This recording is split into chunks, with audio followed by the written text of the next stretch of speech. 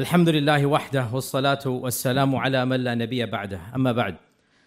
You know, brothers and sisters, it is awkward to be talking about institutes and knowledge when we know what is happening in the holiest of holy places. And at times there is this sense of fighting a battle that isn't quite the most important battle. And I get that, we all get that.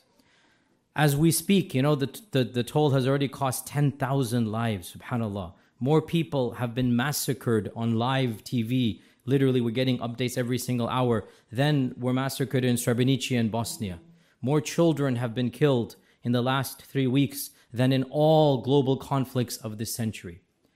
And yes, so here we are talking about an institute of knowledge. And it's very easy for us to wonder, why? Isn't there something better to do? Isn't there something more important for the ummah to do?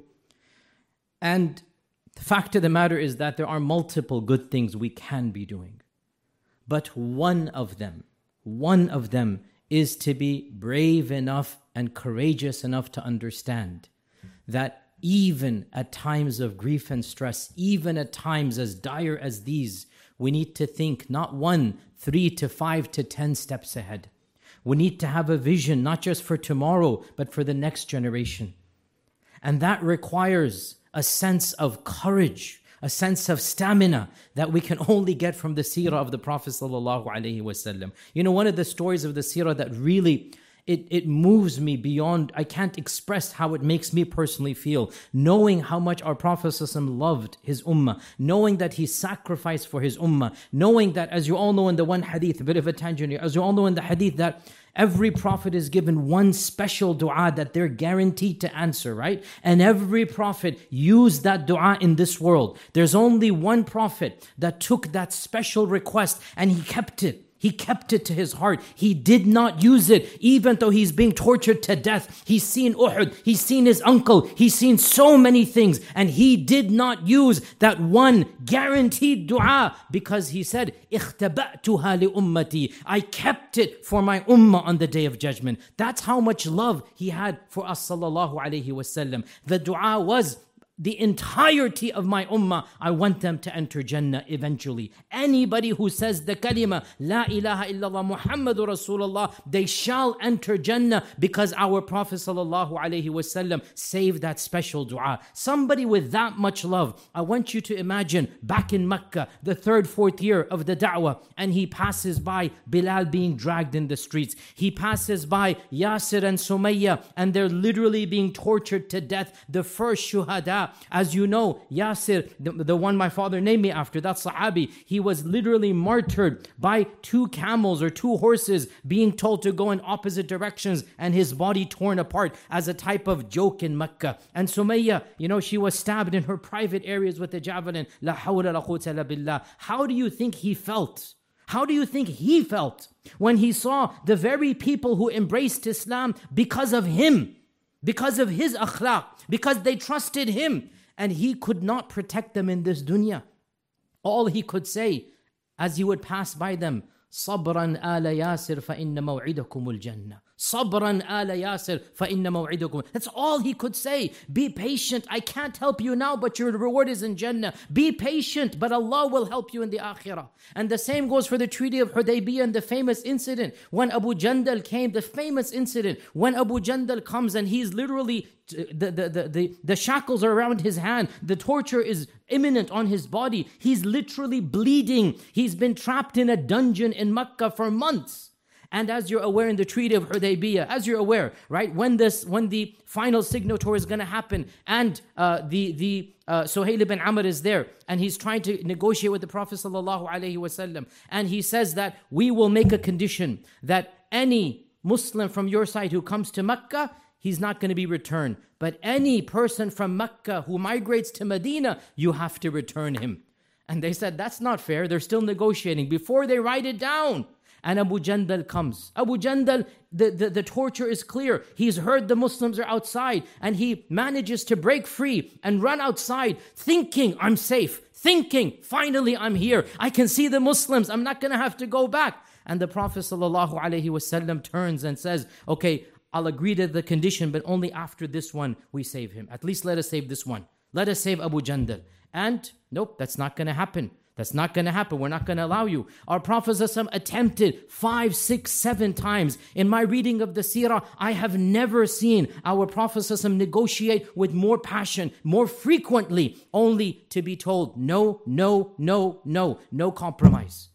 And even Umar ibn al-Khattab, can you imagine the scene? Even Umar ibn al-Khattab radiallahu anh, he's fuming. How can this happen? Ya Rasulullah, we will accept humility, we will accept humiliation, and we are the people of Allah. How can we allow this to happen? Even he, radiallahu anh, could not understand. And he marched close to Abu Jandal with his sword on his belt, and he's pointing, here, you take it, I can't help you. Maybe you can do it and do whatever you want. That's how he felt.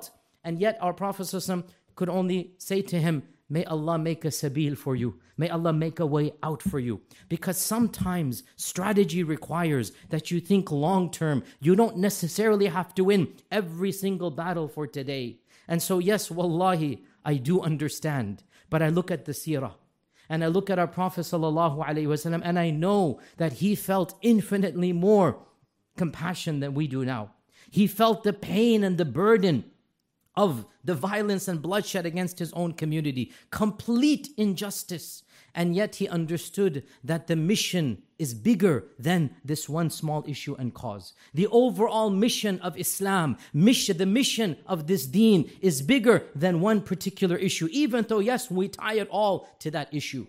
And so, yes, I am here to tell you, part of what we need to do, and I'm not going to say exclusively, a part of what we need to do, even in these difficult and dire times, is to think 10 steps ahead and to understand and appreciate that the fundamental backbone of our religion, the permeating thread that every single aspect of our religion is linked to, is the backbone and the thread of knowledge. Ilm.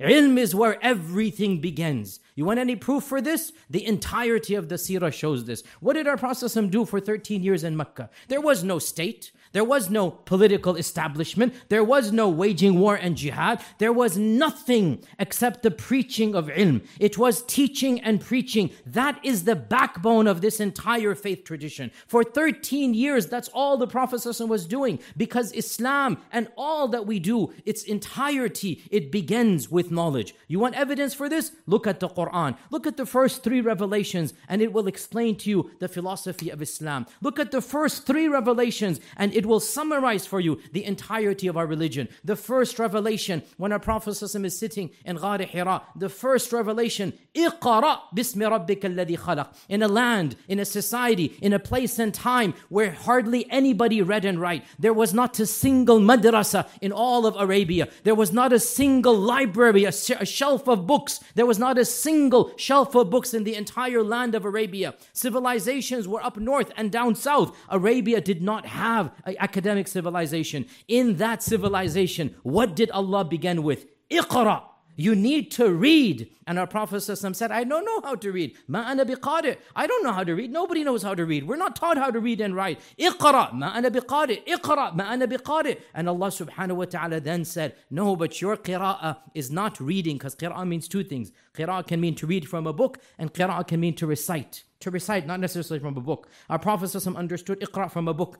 I don't know how to read. I don't know how to read. I don't know how to read. And then Jibreel tells him, Jibreel recites to him. Jibreel reveals through Allah subhanahu wa ta'ala's wahi. Jibreel reveals, your reading is not from a book. You don't need the books of men. You don't need encyclopedias. In your case, Ya Rasulullah, the fact that you cannot read and write, in your case, it will flip over and become something of pride and honor. Anybody else, if they cannot read and write, it's not something to be proud of. But in your case, Ya Rasulullah, it is something to be proud of. And Allah will call you an-Nabi al-Ummi, the unlettered prophet. Because for you, you don't need to read and write. Why would you need to read the writings of men when Allah Azza wa Jal is communicating directly to you? اقرأ باسم ربك الذي خلق. You shall recite from Allah, through Allah, with Allah. Your recitation is not from men, it is from Allah directly. اقرأ باسم ربك. You shall be the conduit through which Allah shall communicate to mankind. Your qira'ah will be the wahi from Allah subhanahu wa ta'ala. So everything begins with what? With knowledge, with qira'ah, with reading. Everything begins with that first foundation.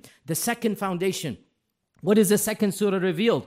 يا أيها المزمل قم الليل إلا قليلا نصفه أو انقص منه قليلا. Once you learn the basics, you had better start applying it. Start praying, start tahajjud. That's what the Prophet is being told. You have to really make sure your personal akhlaq, your personal ibadah is down on par. So once you learn اقرأ, the next thing يا أيها المزمل قم الليل إلا قليلا نصفه أو انقص منه قليلا أو زد عليه ورتل القرآن ترتيلا إنا سنلقي عليك قولا ثقيلا. The book is going to be heavy. The book is going to be heavy. You need to prepare for that through your spirituality. So after ilm, spirituality. After knowledge, your personal ibadat, your qira'ah, your dhikr, your akhlaq, your reading the Quran in the middle of the night. That's the second revelation. Then what is the third one? يا أيها المدثر قم فأنذر وربك فكبر وثيابك فطهر والرجز فهجر ولا تمنن تستكثر. A list of actions, do's.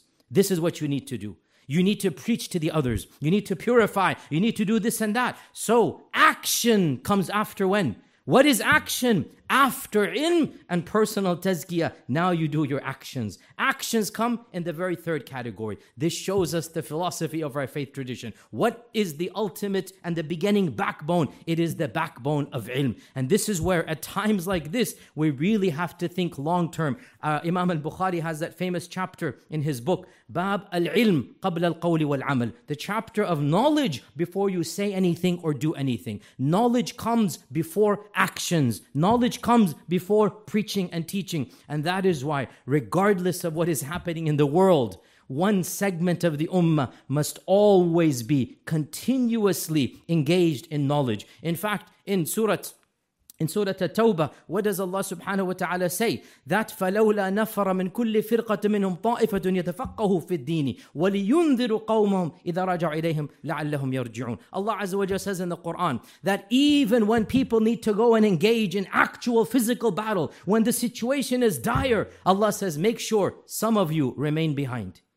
Don't leave the entirety of people. Some need to remain behind. And what should they do? يَتَفَقَّهُوا فِي الدِّينِ. They understand the fiqh of the religion. Literally, this is in the Quran. Even when the situation is dire and the Imam and the Khalifa calls out, everybody go and defend. Even then Allah says, but there's one aspect it needs to continue.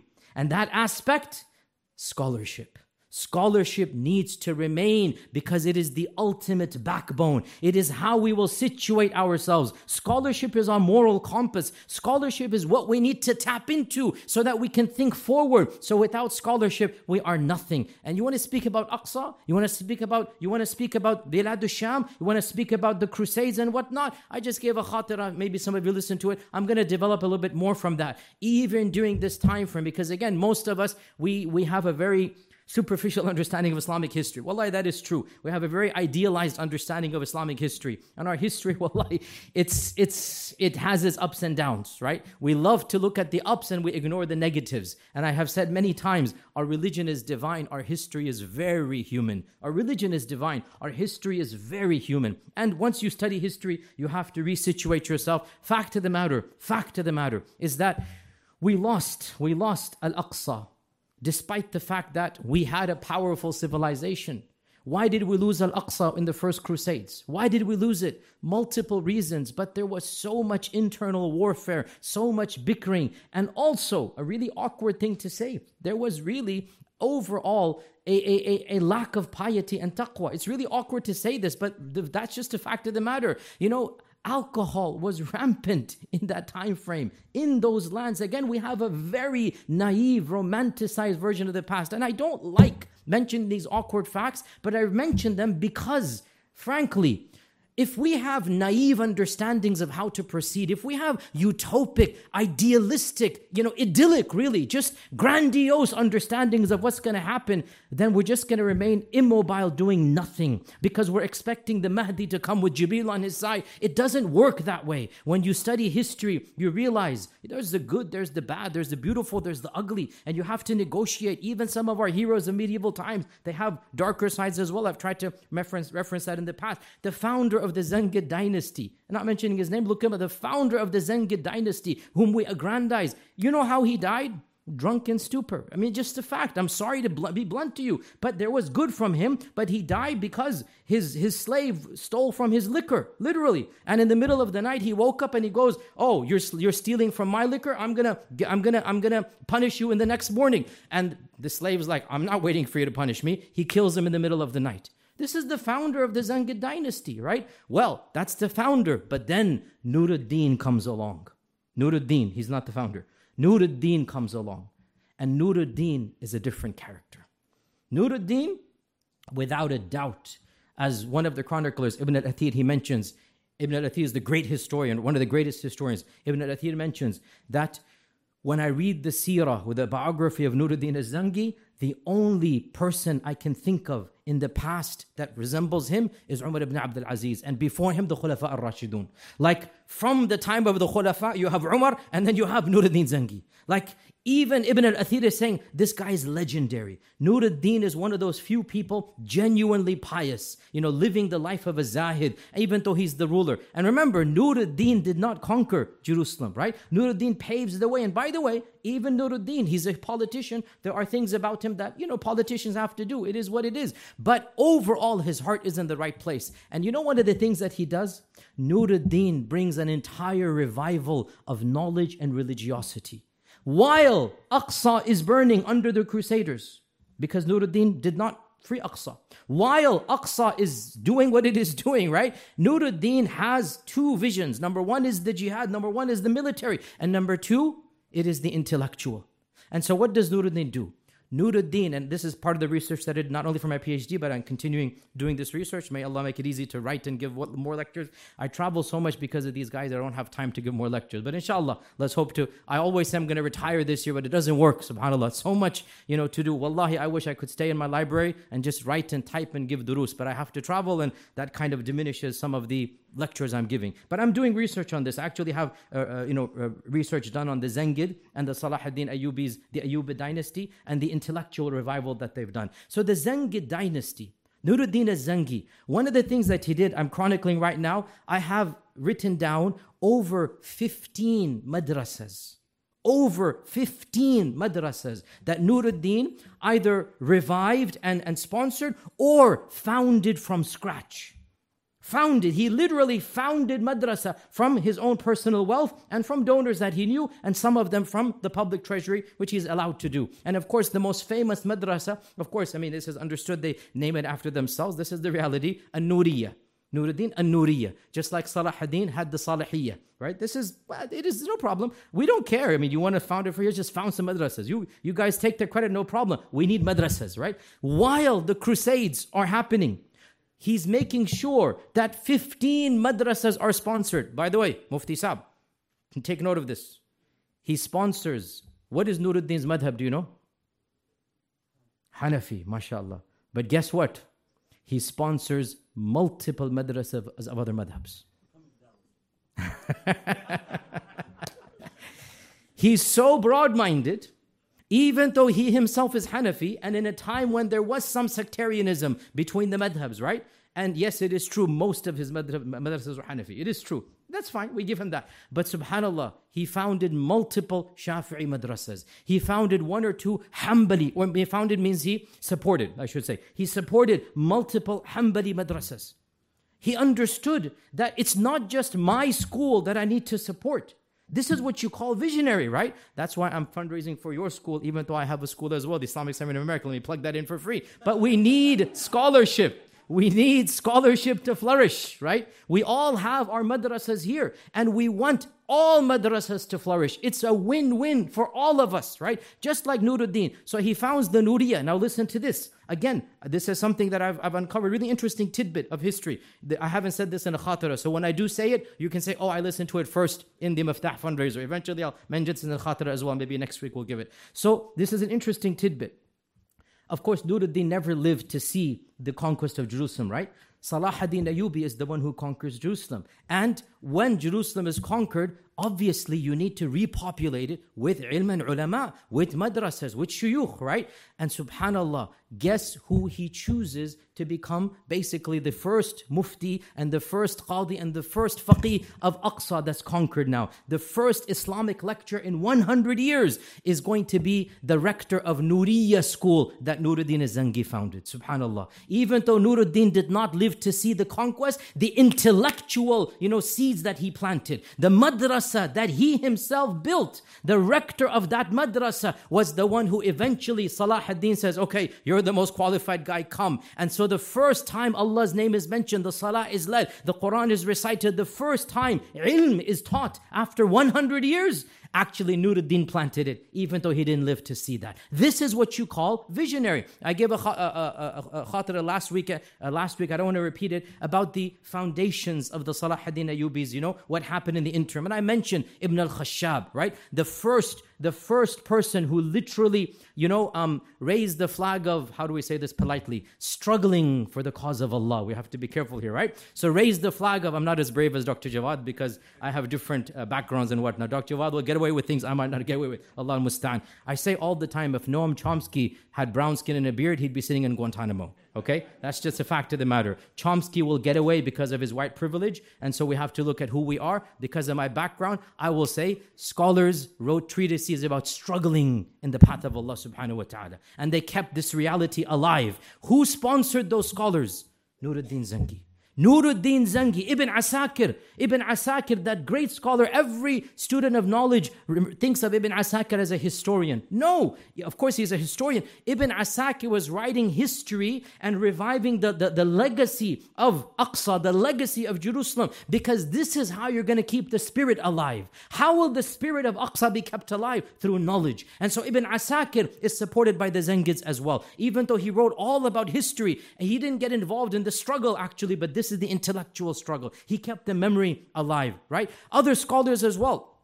Zainul Islam al-Harawi, the first one to go to the Sultan, to the Khalifa, and literally chastise the Khalifa. Another scholar from Afghanistan, from Herat, Afghanistan. He was the chief Qadhi of Damascus. And when Aqsa was first rampaged, was first, taken over, it was Zainul Islam al-Harawi. He closed his book. He goes, there's no more time for teaching. I need to have bigger priorities. And he traveled from Damascus all the way to Baghdad. And he made his way to the Khalifa's palace through hook and by crook. You listen to the story. It's in the Khatira. He made his way and he challenged the Khalifa. How can you be sitting here doing nothing when Aqsa is burning? The first person to raise the conscience of the ummah was an alim. And then Ibn al-Khashab, the first person to say, guys, you can't just sit back. You need to struggle for the liberation. And he riled up the people to do that. And the first major victory that took place on the battlefield, Ibn al-Khashab was the one in that battle. And interestingly enough, I gave the story. It's really interesting. In those days, professors had a garb and warriors had their helmets and whatnot. Ibn al-Khashab came out to the battlefield wearing his professorial garb with the turban of the professor, the turban and the garb of the professor. So much so that when the Crusaders saw him, Baldwin was on the other side. The ruler of Jerusalem fought with Ibn al-Khashab. Not in Jerusalem, it was outside. But still, you're actually getting, you're getting there, right? Ibn al-Khashab rode out on his horse and the Crusaders laughed. What is a professor doing? What is an alim doing here? He turned his back to the Crusaders because his goal, he's not the warrior, he's the sheikh and alim. His goal, he turns to the warriors and he gives the khutbah. The entire Crusaders could see that the army is riled up. The army is ready to fight. People are crying, shouting, and the Crusaders realize this isn't no ordinary professor here. This professor, this sheikh, he is the one that's really riling up the spirit, keeping that spirit alive. And that victory was the first major major victory against the Crusaders. And it was Ibn al-Khashab who single-handedly instigated it, riled up the people, and then was on the battlefield. Again, sisters and brothers, we have to think so many steps ahead. One of the things, by the way, interesting anecdote here, also I found out from the Zangids, right? This, you can use it in your classes, because you guys are Hanafi. I'm Hanbali, I studied in the Hanbali madhab. We're all good, alhamdulillah. But this is a Hanafi nukta for you guys, huh? One of the scholars that Nuruddin Zangi sponsored. What does sponsoring mean, by the way? Sponsoring was something very common in the past, right? And this was that great politicians, when they saw somebody who was really beneficial to the ummah, they literally said, okay, this is a waqf for you, you do you. You do your teaching. You know the concept of endowment chairs, right? This comes from our awqaf. The concept of endowment chairs in professorial colleges and universities. Because what an endowment chair does is that it allows independence. It allows free thought. It allows people that are qualified to just preach and teach. So the Ibn al-Zangi, Nuruddin al-Zangi, he had these types of endowed chairs. And one of the people that he endowed, all of you studying in the Hanafi madhab, you know this very well. And that is the author of Bada'i'u Sana'i'. Who is the author of Bada'i'u Sana'i'? Who is the author of Bada'i'u Sana'i'? Come on, Yari, you should know this much. Mufti Sahib, who is the author? Now I want to quiz you. Kasani. Kasani was actually sponsored by Nuruddin Zangi. And of course, by the way, Kasani's story, you know Mr. Romance here, he thinks he's Mr. Romance. Actually, let me not say too much, but anyway. Kasani's Bada'i'u Sana'i' is actually one of the most romantic fiqh stories. So, Kasani's teacher was a Samarqandi. And a Samarqandi had a book called Tuhfat al-Talib, which nobody actually studies and reads. It's hardly ever printed. And he had, mashallah, a number of daughters. One of them, her name was Fatima. And Fatima was known to be, mashallah, faqiha, alima, and mashallah, jamila as well. Okay? All of the hasna was in her. And she got suitors from all over the world. It is even said that princes, gave for her hand, but she refused all of them. And so our guy, Kasani, he knew the key to her heart was through fiqh, mashallah, mashallah, right? And so he took her father's book, Samarqandi's book, Tuhfa, and he wrote a magnificent commentary, which is called Bada'i'u Sana'i'. All of you, Hanafi guys, you know this. One of the classical books in Hanafi school. And he gifted it to the father. And he said, this is for the mahr of your daughter. This is the mahr of your daughter. So Bada'i'u Sana'i' is actually the mahr, right? Literally. And the father and daughter willingly accepted that this is the mahr for. So indeed, Kasani married Fatima bint Samarqandi, and the book Bada'i'u Sana'i' became the mahr for the marriage, right? So what was your mahr, by the way? Anyway, so let's not. Which book did you write, Sheikh Salman? Okay. So we have a teasing thing going on, but don't worry. Alhamdulillah. Where was I? Went into complete different tangents. Zangi, Nuruddin Zangi. Imagine part-time warrior by day, sponsoring ilm by night. This is who Zangi was. Why? Because in his khilafah, or not so sultanate, because not a khalifa, in his sultanate, society began to change. He literally, go read Ibn al-Athir, go read the books of history. The khammarat began to shut down. What are the khammarat? I'm sorry to break your bubble, the pubs. There were places to drink alcohol. Again, we have this really idealistic notion of the past. I'm sorry, learn and read your history. This is the reality of us. We're all weak. They're all gonna... In his reign, gambling and vices and these dens of iniquity, they began to shut down. Why? Because he's sponsoring ilm and ulama. This is what happens when you organically, not like some of the harsh regimes, we're going to start with the force. No, you cannot force people without a backlash. Organically, you help through ulama. You bring preachers and teachers. You open madaris. This is what Nuruddin Zangi did. And when you do that, what happens? The love. In the end of the day, wallahi, the average Muslim loves Allah subhanahu wa ta'ala, loves the messenger. And if you just approach with the right tools, the right equipment, they're going to want to come to you. But if you come with the dandi, if you come with the lakri, if you come with the stick, right? I'm sorry with the Arabs here. If you come with the khashab, and you think, I want to just... You're going to turn people away. This is not the way to preach. So Nuruddin Zangi understood this. He laid the foundation, and in one generation, subhanAllah, there was an overall revival of the deen. This is well known and documented. That revival paved the way for the next generation, and that next generation included who? Salah ad-Din Ayyubi and the entire entourage. You needed Zangi. You needed that intellectual revival to pave the way for the future. So again, I can go on and on, sisters and brothers, but I understand it's frustrating for us when politically things are so dire. But I'm somebody who, my reading of history shows me time and time again that the backbone of revival always is going to come from the intellectual side, from the visionary side, from the side of ilm. And this is why we need to come together and support every single institute of knowledge. And I'm saying this as somebody who, again, I don't teach for Miftah, but wallahi, as Allah is my witness, it makes my heart so happy to see institutes like Miftah and so many others flourishing. Again, sisters and brothers, I want to conclude on a personal note here. I started my journey to religion to study, my first sheikh in America, 1991, right? 1991, when there was hardly anybody that spoke English fluently and had knowledge. And that era, 1991, there were no institutes of learning in all of North America. There were nothing like this. There was no seminary. There was no sheikh that spoke English as a mother tongue. I don't want to mention names, but all of the names they weren't preaching in 91, 92. They weren't. The people that I had to study with were either minor students or shuyukh that spoke Urdu or Arabic as a mother language. In fact, that's one of my incentives for going to study Islam. I was born in the 70s in Houston, Texas. There was no khutbah I attended in English, because the people that were there were either Arabs or Desis, and I spoke neither fluent Urdu nor fluent Arabic at the time. My entire childhood, and I had no connection with the masjid. Why? Because I didn't understand a single khutbah. Nothing. That was one of the incentives that caused me as an adult in chemical engineering, University of Houston.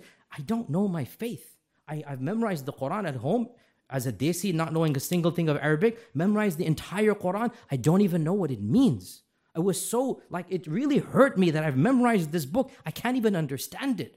And it really made me feel empty inside. I had to give up everything and go overseas. But times have changed. In the last 35 years, alhamdulillah, thumma alhamdulillah, there's institutes galore. Every state has massive institutes. Every single large community has multiple, students of knowledge, and even ulama that speak English as a mother tongue. The world has changed, and it's changing even more so. So the way I look at it, wallahi, there's things that make me cry, but there's other things that make me aspire, that make me look forward and happy. The future is bright, brothers and sisters. The future is bright. And indeed, the tide is changing, not just for Palestine, but for Islam and the ummah. There is a global revival going on around the entire world. Look around you, in every country, in every land, and especially in places you would never think. Here in America, look around you. Who would believe we have a madrasa like this one? Who would believe hundreds of students are studying here, memorizing the Quran? And it is but one of so many other dozens, and if not more, madrasas across this country. Alhamdulillah, thumma alhamdulillah, the future is bright. We are seeing a tidal wave of change, and we are riding that wave. But the goal is, are we going to push it even more forward? Are we going to incentivize it even more? That's what we're here for. May Allah subhanahu wa ta'ala allow every one of us to be a part of that change. May Allah subhanahu wa ta'ala allow us to be visionaries, movers and thinkers, shakers who understand that the real revival is going to take maybe 2, 3, 4 decades. But this is what we need to do right now. We are doing what Nuruddin Zangi did. We don't have a Zangi anymore, but collectively, all of us together, we can come together. We can help institutes. We can found madaris. We can build professorial chairs. And slowly but surely, that knowledge will trickle down to the masses. There is going to be a revival. We are seeing that revival. We're witnessing that revival. We are a part of that revival. So let us help whatever we can. Let us be a part of this change. And we ask Allah subhanahu wa ta'ala in our own lifetimes to see the fruits of this result. We ask Allah that Masjid al-Aqsa is freed in our own lifetimes. We ask Allah for peace and stability in that land and region. We ask Allah subhanahu wa ta'ala to show us the izzah and glory of Islam through His righteous servants and to make us amongst them. Wa jazakumullahu khairan. Wassalamu alaikum wa rahmatullahi wa barakatuh. فيا ذلي ويا خجلي إذا ما قال لي ربي أما استحييته تعصيني ولا تخشى من العتب وتخفي الذنب عن خلقي وتأبى في الهوى قربي فتب مما جنيت عسى تعود إلى رضا